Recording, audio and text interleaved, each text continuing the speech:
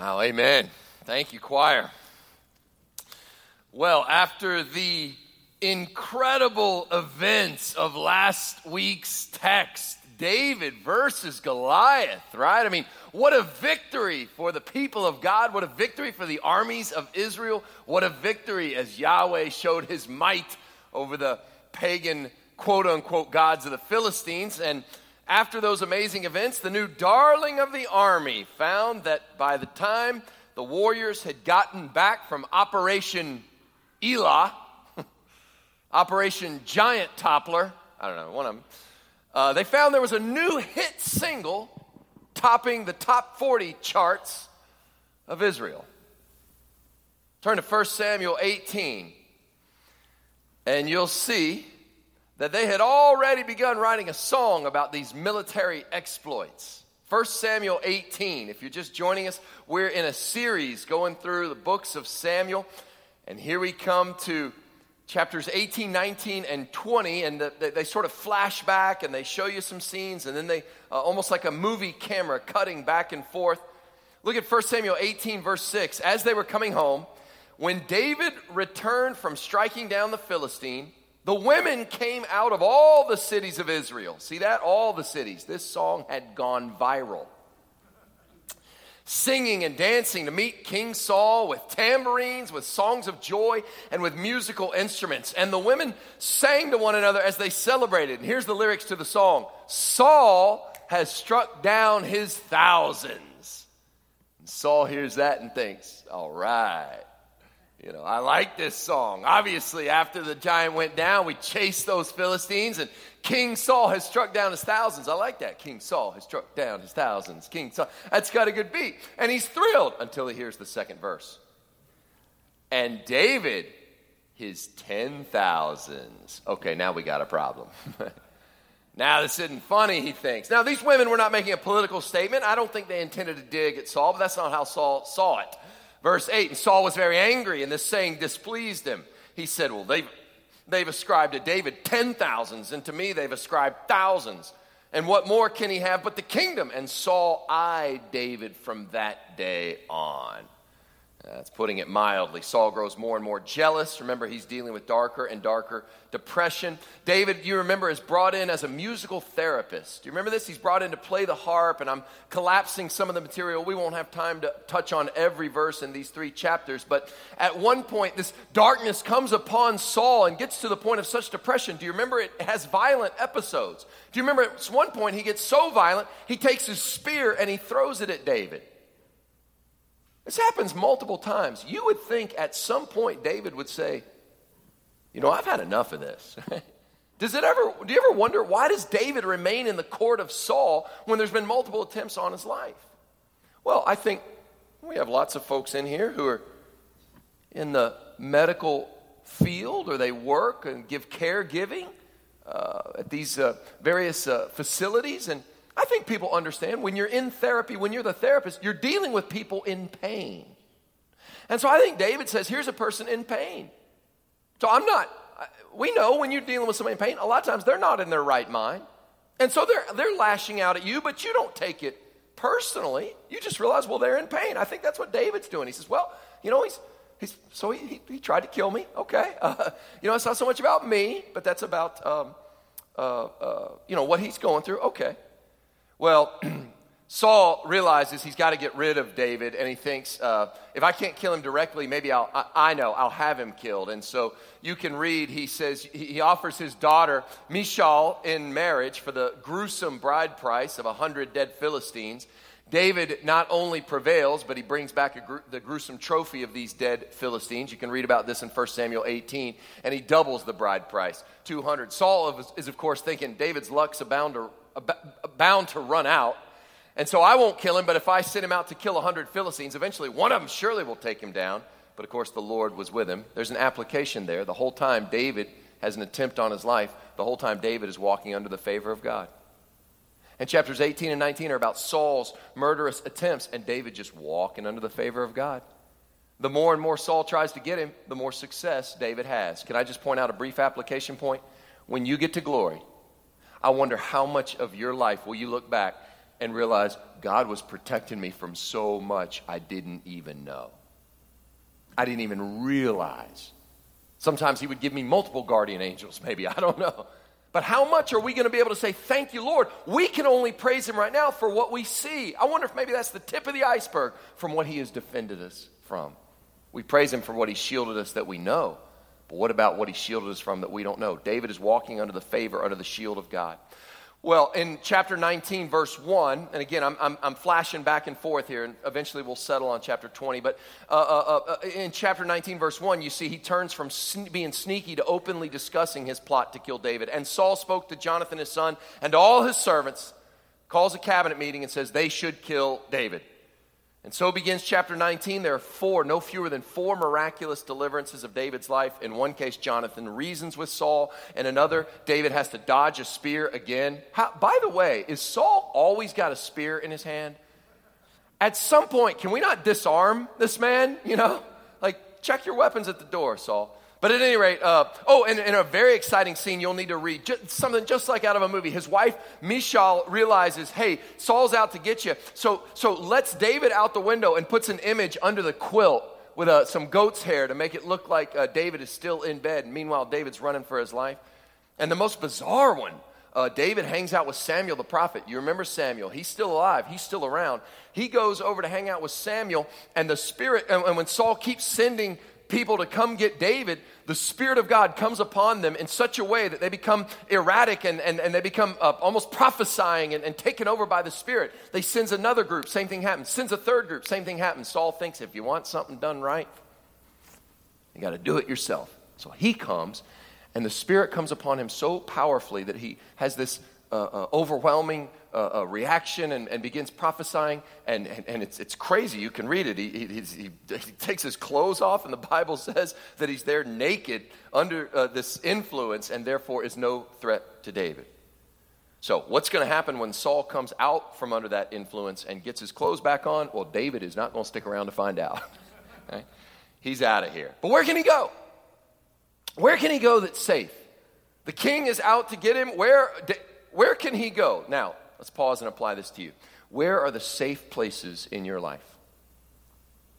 Where can you go?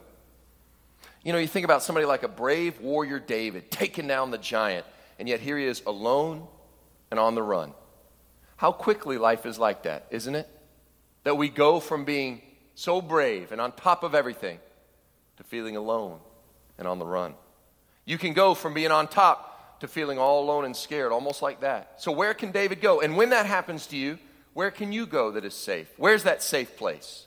Well, the safe place for David is the same as for you. The safe place you can go is found in a relationship where there's this word. How do you spell security? It's an 8-letter word. You spell it like this: covenant. Covenant. That's the theme of today. That's what I want to talk about. That may not excite you very much. You say, oh, the sermon's on covenant, the topic of covenant. Big deal. Covenant. Huge deal. This is a covenant is your safe place. A covenant is security. Covenant is a Bible word, but we use it in modern English too. It just means a promise, a solemn commitment. So David goes back to the place where a covenant promise was made to him by none other than his friend, and it's the king's own son, Jonathan. One more flashback, and then we'll get to chapter 20.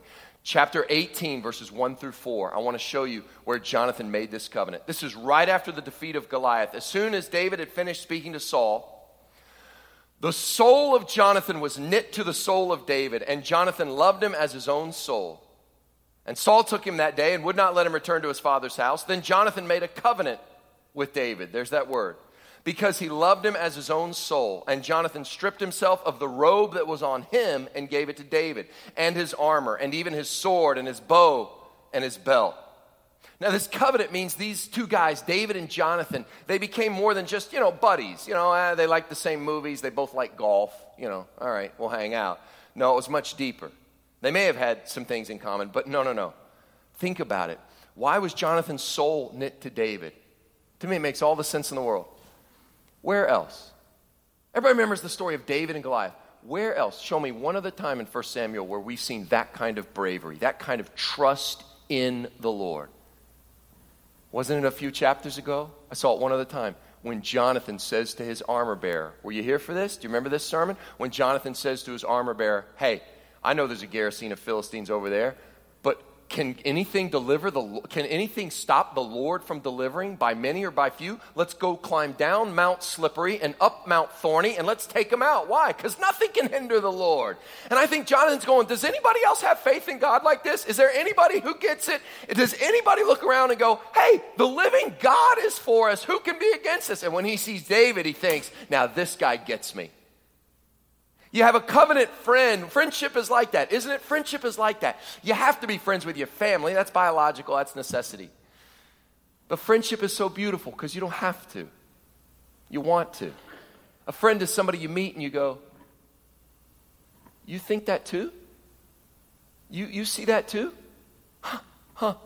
I always thought I was the only one. You meet somebody who's like, yeah, this person, they get me. I get them. And his faith in the Lord, really, there's some foreshadowing here. Look at what Jonathan does. He takes off the robe and the armor. Remember, he's the one with the armor. What are these things represent? These are kingly garments. His robe, he's the crown prince. And he's giving he's next in line for the kingdom by all cultural narratives. And yet he takes that robe and all that kingly garments and he bestows it on David. That's foreshadowing. I think he recognizes the Spirit has departed Dad and anointed David. And Jonathan, you'll see, is sort of enmeshed in this narrative all about divided loyalties. He wants to be a good son to Saul, but he cuts this covenant with David. Well, anyway, that faithfulness. When David is in confusion and trouble and his world is disintegrating, there's one spot of sanity, one refuge still intact, and it's his covenant with Jonathan. There, David could expect faithfulness. I want to point out 4 things about covenant in this chapter 20. The first is this. If you're a note taker, you can write these down. They all begin the covenant. The covenant is a safe place in uncertainty. Just 4 propositions about covenant. The first is it is a safe place in uncertainty. You need that. These are uncertain times. You need a place that is rock solid. The covenant is where you find that. Now, if you'll turn in your Bibles to chapter 20, I promise I won't make you flip back and forth anymore. Just stay in 20, and we'll work our way through these 4 points. The first being, it's a safe place in uncertainty. 20, verse 1, then David fled from Naioth and Ramah. Remember, that's where Samuel was and the prophets. And came and said before Jonathan, what have I done? What is my guilt? What is my sin before your father that he seeks my life? In other words, is there something I don't know about? Some secret offense that I'm not aware of? He's out to kill me. And sweet Jonathan is, I think, a little naive. And Jonathan said to him, verse 2, far from it, you shall not die. Behold, my father does nothing, either great or small, without disclosing it to me. And why should my father hide this from me? It's not so. In other words, if Dad were out to kill you, he would have told me. I always want to be like, well, in chapter 19, he literally did tell you. He was out to kill you. But I think Jonathan, once Jonathan talked him off the ledge that first time, he thinks problem solved. Oh, Jonathan, I think you're being a little naive. We all have that friend, don't we? Do you ever have that friend who's so impossibly nice? They're so nice to everybody. The problem is they think the whole world is just as nice as they are. And so they can't imagine why anybody would do that. And I always want to be like, because not everyone is angelic like you. Right? That's how Jonathan is. I think Jonathan's such a kind, generous soul that he just assumes he needs to be. He needs to be a little bit more like his sister, Michal. She's the one who's like, no, Dad is psychotic and he's trying to kill you. Go out the window. I'll cover for you. Right? A little less naive. Well, David breaks the news gently to Jonathan, and David vowed again, saying, yeah, I think it's more like this. Your father knows well that I found favor in your eyes, and he thinks, do not let Jonathan know this, lest he be grieved. In other words, I think he knows we have a covenant friendship, and he knows if he tells you it's not going to work out, his plan to kill me. So I think he's hiding it from you, John. But truly, as the Lord lives and as your soul lives, I'm telling you the truth, there's but a step between me and death.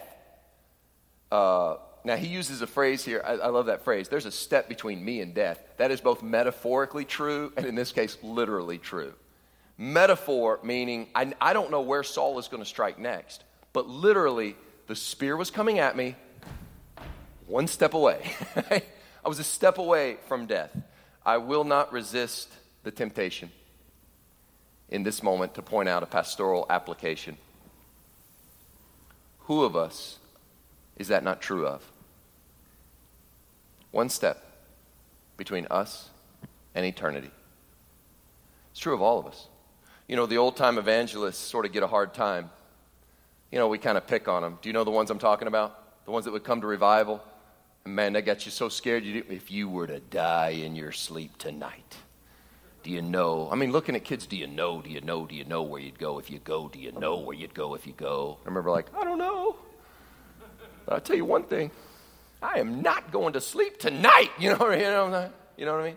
We give them a hard time because of that kind of preaching. If you were to walk out of these doors tonight and be run over by a Mack truck on Highway 31, do you know where you'd spend eternity? And we give them a hard time for that. Here's the problem with that. They're also not wrong, are they? They're not. What's more important than realizing all of us are but one step between death? And when you close your eyes in death, here's what you're going to need. You're going to need a covenant friendship that is stronger than death. Now, where are you going to find one of those? You're going to need a covenant friendship that is stronger than death. Well, David had a covenant friendship with Jonathan, and I'm sure you know where I'm going with this, but verse 4, Jonathan said to David, whatever you say, I'll do for you. So they hatch a plan, right? One last test to discern Saul's true feelings toward David. David said to Jonathan, all right, here's what we're going to do. We need a test to figure out if maybe I'm wrong. Maybe Saul has forgiven me, and maybe it was just part of his darkness and depression. All right, one last test. Behold, tomorrow's the new moon, some sort of monthly feast that they would have. And I should not fail to sit at table with the king. But let me go that I may hide myself in the field till the third day at evening. Now, if your father misses me at all, then say, David earnestly asked leave of me to run to Bethlehem, his city. Yeah, there's like a yearly sacrifice there for all the clan. That's a lie, by the way. And here you need to know, the Bible is not recommending the telling of lies. It is reporting the telling of lies. I think some people get confused when they come to the Bible. 1 Samuel 20 is not an ethics textbook. It is a recording of history. This is what happened. The Bible's not saying this is what should have happened or what he should have done or what he should not have done. It's saying this is what happened. Now, so tell this lie. And if he says, good, then it'll be well with your servant. But if he is angry, then know that harm is determined by him. David here brings up the word that I've been coming back to. It's the theme of this covenant, the safe place, verse 8. Here's why I want you to do this. Therefore, deal kindly with your servant, for you have brought your servant into a covenant of the Lord with you. This phrase, deal kindly, it's translated here, deal kindly. You could also say, show faithfulness, show mercy, do faithfulness to your servant. It's a word that's used over and over in the Old Testament. It's over 250 times in the Old Testament. Do you know this word? The Hebrew word for faithfulness, steadfast love. It's the word chesed. Chesed. It's fun to say, chesed. Right? H-E-S-E-D, and I guess transliterated, chesed. It means it's not just love, it's the steadfast love of God. It's the loyal love. The love that will be translated mercy or loving kindness or faithful love or steadfast love. Psalm 103:8, the Lord is gracious and compassionate, slow to anger, and rich in chesed. Rich in this steadfast love. There's a little Bible that Miss Rebecca gives out to some of the children that I forget, some presentation for children. We've used it for our children when they were little. It's called the Jesus Storybook Bible. And every time they translate Hesed, I love this, they translate it, the never stopping, never giving up, unbreaking, always and forever love. It's good, isn't it? That's what God has set upon you. That's covenant love. Now, let's apply this. David, in a time of great trouble, turns to the never stopping, never giving up, unbreakable, always and forever love of Jonathan. And that is meant to encourage us today, believers. When you are in trouble, you turn to the one safe place is still the covenant love of God. Hebrews 13:5 says, I will never leave you, nor will I ever forsake you. I don't know who needs to hear that this morning, but you need to know. You need to run into the arms of Jesus. It is a never stopping, never giving up, unbreakable, always and forever love. It is a tenacious love. It is a relentless love. It is a love that will not let you go. Do you know that hymn? Do anybody remember that old hymn? Oh, love that will not let me go. It's written in the 1800s by a guy named George Matheson. When George Matheson was 20 years old, he discovered he was going blind. He was engaged to be married, and when his fiancée discovered he was going blind, she said, I can't do this, I can't be married to a blind man, and leaves her. His sister, Matheson's sister, becomes his caregiver, and he preaches and writes as a great theologian, all while blind. That sister cares for him for 20 years, and when he was 40 years old, that sister got engaged to be married, and though it broke her heart, obviously she has her own life, and she needs to leave him and go be married. And on the night before her wedding, he contemplated, sitting there, blind, alone, that he had lost his fiancée 20 years ago. And now, though he was happy for his sister, he's losing this great friend, this sister and great friend and helper. And in the darkness of that night, he wrote that hymn. He said it's the only one he wrote once and never edited, and he wrote it in 5 minutes. O love that will not let me go, I rest my weary soul in thee. I give thee back the life I owe, that in thine ocean depths its flow may richer, fuller be. He knew when all other lights flicker out, there was a love that would never let him go. That's hesed, that's covenant love, that's faithful love. It's a safe place in uncertainty. Well, back to the plan and back to the next point. Verse 10, then David said to Jonathan, well, who will tell me? How are we going to know? So that's Saul's going to react one way or another, but how am I going to get the message? You can't just text me. We don't have phones yet. So who will tell me if your father answers you roughly? And Jonathan said to David, you imagine here he kind of looks around and thinks, Saul may have henchmen everywhere. Come, let's go out into the field. Let's go somewhere we can speak privately. And so they both go out into the field. And this is very interesting. Verses 12 through 17 do not advance the plot. You could pick up verse 18 and go right along with the story. But they're here to show us how unusual and remarkable and countercultural this faithful covenant is. And that's the second thing I want you to write down. One, covenant is the safe place in uncertainty. But two, it runs utterly counter to our culture. Covenant, that kind of love, if it feels weird or unusual, it's because it is. You don't see this in our culture. Watch what Jonathan says. And Jonathan said to David, the Lord, the God of Israel, verse 12, be witness. When I have sounded out my father about this time tomorrow or the third day, behold, if he's well disposed toward David, shall I not then sin and disclose it to you? But should it please my father to do you harm, the Lord do so to Jonathan more also, if I do not disclose it to you and send you away, that you may go in safety. May the Lord be with you as he's been with my father.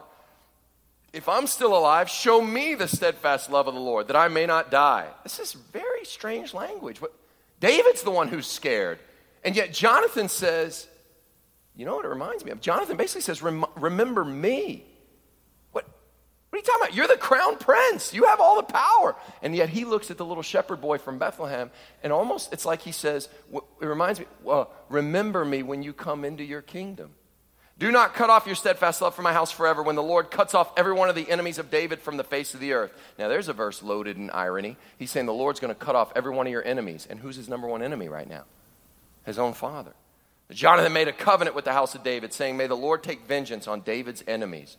And Jonathan made David swear again by his love for him, for he loved him as he loved his own soul. Now, I only point this out to show you how utterly unusual this is. Every crown prince in the ancient Near East knows this. You can even look at the events that I was kind of thinking. I was reading in the paper about what's happening in Sri Lanka and the coup, and here you got a president running for his life, and everybody knows whether it's the Middle East or whether it's even there's biblical record of this. But when a crown prince comes to power, the name of the game is purge.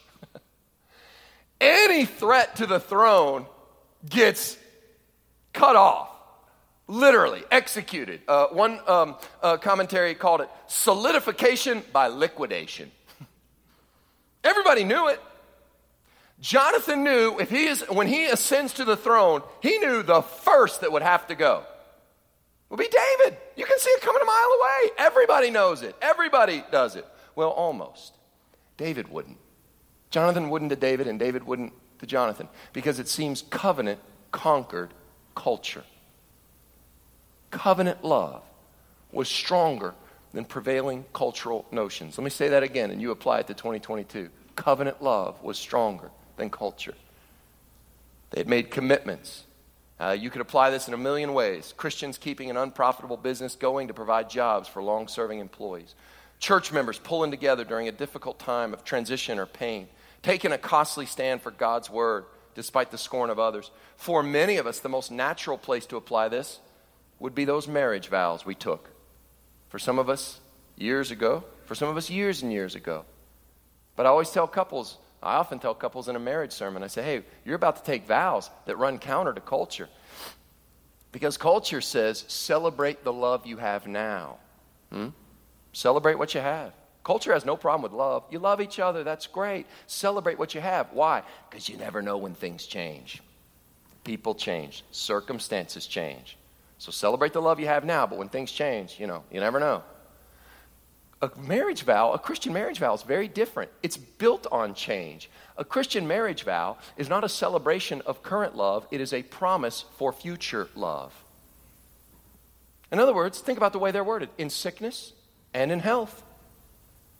So 50 years from now, can you imagine a bride and groom standing here looking at each other all starry-eyed and romantic? What they're about to promise is built on some really, if you read those vows, it's built on some really bad stuff happening.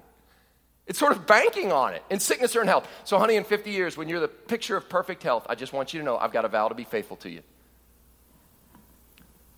But if you lose all your health, you mark it down. On the day you get that terrible doctor's report, go ahead, put it on the counter now. Sight unseen. Carte blanche, put it on the counter. On the day you get that terrible health report, you've got an appointment to me. If you lose, for richer, for poorer, if you make $1 million, I'm gonna be faithful to you. Or if we lose everything, on the day the stock market crashes and we go bankrupt and you lose everything, you put it down. I've already got it on my calendar. On that day when you lose everything, you will not lose me. Why? Because I made a promise. See? For richer, for poorer. It's built on change.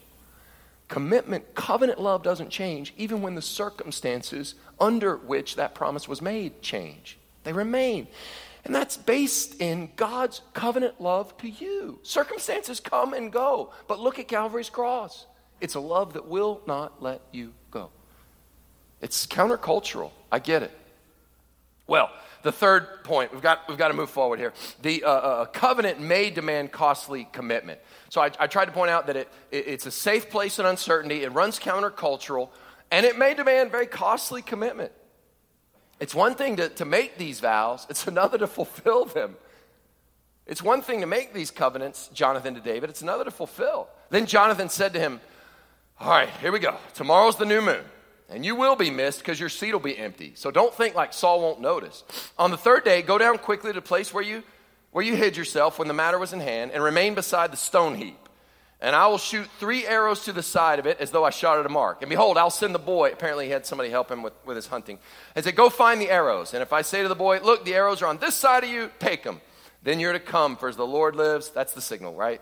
It's safe for you, there's no danger. But if I say to the youth, look, the arrows are behind you, then go, for the Lord has sent you away. And as for the matter of which you and I have spoken, behold, the Lord is between you and me forever. So they develop a little spy tradecraft there. And then the fateful day of the feast arrives, verse 24. David hid himself in the field. And when the new moon came, the king sat down to eat food. The king sat on his seat, as at other times, on the seat by the wall. Jonathan sat opposite, and Abner sat by Saul's side. But David's place was empty. Yet Saul did not say anything that day, for he thought, something's happened to him. Yeah, he is not clean. Surely he's not clean. That doesn't mean he forgot to wash his hands before dinner. Go back to Leviticus. It means something has happened to him to make him ceremonially unclean. And if you're ceremonially unclean, according to the law, you can't be at this new moon party. And so he says, well, happens to all of us. He must have, was walking along the road and he, hit a dead carcass of some roadkill and whoops, and now I'm ceremonially unclean. He's faithful to the law. I'm sure that's all it is. He must be ceremonially unclean. By the way, don't you love this? Yeah, David's probably not here because he's ceremonially unclean. It can't be the fact I've tried to kill him 4 times. At some point. Wouldn't you think Saul would be like, well, it could be that. Anyway, on the second day, the day after the new moon, David's place was empty. Now Saul knows something's up because in 24 hours, the uncleanness thing would be gone. Now something's fishy. Saul said to Jonathan, his son, why has not the son of Jesse come to the meal? Won't even call him David. Either yesterday or today. Jonathan answered Saul, Yeah, David earnestly asked leave of me to go to Bethlehem, which right there, like why would he ask Jonathan? The king grants leave at his table, not Jonathan. Anyway, he said, let me go, for our clan holds a sacrifice in the city, and my brothers commanded me to be there. So now if I found favor in your eyes, let me get away and see my brothers. For this reason, he's not come to the king's table. Comes the fateful moment. How will Saul respond? You know how. Then Saul's anger was kindled against Jonathan, and he said to him, you son of a perverse, rebellious woman, do I not know you've chosen the son of Jesse to your own shame and to the shame of your mother's nakedness? Now that's not very nice. Fact here, what we all know, what he's showing, is not, his mama's got nothing to do with this. The fact is, we all know that Jonathan is in fact the son of a perverse, rebellious man, isn't he? And he's revealed in reactions like this. And in one of the most pitifully tragic moments, Saul basically says, you've chosen your covenant faithfulness over a kingdom. Your little friendship has cost you a kingdom. Look at what he says. For as long as the son of Jesse lives on the earth, in other words, as long as David's alive, neither you nor your kingdom shall be established. So you think, yeah, I'm doing this for you, Jonathan. David's got to go or you'll never have a kingdom. And as long as you have it, neither you nor your kingdom will be established. So send and bring him to me, for he shall surely die. The problem, of course, is Saul thinks that Jonathan thinks like Saul thinks and that this would be attractive to him. But Jonathan doesn't have the mind of Saul. You're trying to attract me with a kingdom? What about what God is doing? Then Jonathan answered Saul's father, why should he put to death? What has he done? But Saul hurled his spear at him to strike him. So Jonathan's like, so I'm taking this as a no. Again, we've got to disarm this guy. Does he constantly eat with one hand on his spear? Anyway, so Jonathan knew that his father, I'd say, was determined to put David to death. And Jonathan rose from the table in fierce anger, ate no food for the second day of the month, for he was grieved for David because his father had disgraced him. I just want you to see, it turns out Jonathan would remain faithful to covenant even if it cost him the goodwill of his father. I think Jonathan would have understood Jesus when Jesus said, if anyone comes to me and does not hate his father and mother, wife, children, brothers, sisters, and his own life, cannot be my disciple. I think he would have understood exactly. Commentators try to soften this, preachers try to lessen it. You can't. It's a hard word from Jesus. But here you see, loyalty to covenant, in this case, even had to trump faithfulness and piety as a son. What is the application for modern believers? We may not be the crown prince, we may not be the anointed one of Israel, but the reigning passion of your life cannot be just to make your way, to make your living, to make your mark, to gain your place, or to get ahead. No. Life does not consist in achieving your goals, but in fulfilling your promises. And finally, we come to the emotional ending of this text, and it is emotional. And you can imagine the pain and the tears. After this, Jonathan and David, if you're curious, they will meet one more time on the field of battle. In the morning, Jonathan went out into the field to the appointment with David, and with him a little boy, and he said to his boy, run and find the arrows that I shoot. And you guys already know, the reader already knows the signal. As the boy ran, he shot an arrow beyond him, and when the boy came to the place of the arrow Jonathan shot, Jonathan called after the boy and said, no, is not the arrow beyond you? Jonathan called after the boy, hurry, be quick, don't stay. So Jonathan's boy gathered up the arrows, came to his master, but the boy knew nothing. Only Jonathan and David knew the matter. And Jonathan gave his weapons to the boy and said to him, go, carry him to the city. And as soon as the boy had gone, David rose from beside the stone heap, fell on his face to the ground, bowed 3 times. They kissed one another, wept with one another, David weeping the most. And Jonathan said to David, go in peace, because we have sworn, both of us, in the name of the Lord, saying, the Lord shall be between me and you, between my offspring and your offspring forever. And he rose and departed, and Jonathan went into the city. And the final point I want to make about covenant in closing is just covenant provides peace in the middle of confusion. Peace. That last verse, verse 42, doesn't that touch your heart? Go in peace. Now, on the surface, that seems almost laughable. Go in peace. My father is out to kill you. He actually attempted murder on my life because of my defense for you. The kingdom is going to be in utter shambles. The spirit has departed Saul. So you are now going to be homeless and on the run, and probably for the rest of your life, have peace. It seems laughable. And it would be laughable, but he's serious. Why? How is he able to say that? Well, we know how. He is able to speak peace to David and mean it, not because of his circumstances, but because of a covenant. Everything may fall apart, but it's going to be right between you and me forever. And I said earlier that that would be David and Jonathan would meet only one more time on the field of battle, but that's not really true, is it? What a reunion it must have been in glory. Can you imagine in the new heaven, new earth, as we look around the saints of God, that great cloud of witnesses, I bet David and Jonathan will be standing side by side. Why? Peace forever. Now let's apply this. Jesus said in John 16, you may have peace. Even though in the world you will have trouble, you may have peace. Peace is not when circumstances are tranquil. Peace is when you and God are right. When you're right with God, no matter what else happens, all these circumstances, the believer can walk in peace because things are peaceful between you and God. I love this. Go in peace because the Lord shall be between me and you. There is peace with God because of Jesus and his covenant love. If you doubt that he has established his peace with you, then you have not been listening at the Lord's Supper. Jesus says, this cup is the new covenant sealed in my blood.